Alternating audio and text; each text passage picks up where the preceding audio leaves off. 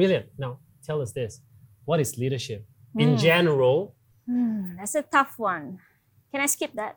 Okay, next. Leadership to me, I think, is a very abstract concept. Yeah. I think it's a concept. It's not a position that you hold. Sure. And it can happen anywhere. You mentioned earlier, you could be a leader in your family.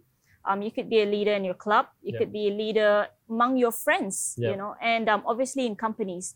And that's why I feel like anyone can be a leader. Sure. And it's just you finding your niche. So it could be you being a leader in your family, but you could not be a leader in your company because you're not good at it. Yeah. So it's just a different set of skills, I would say, for you to be a leader in a family. So some people, they're CEOs, they're managing directors, but their family is a mess, you know? Yes. I'm not saying anything, but you know, like... But that's the truth. Yes. Yeah. So you've got different set of skills that will make you a leader somehow in different parts of life. Sure.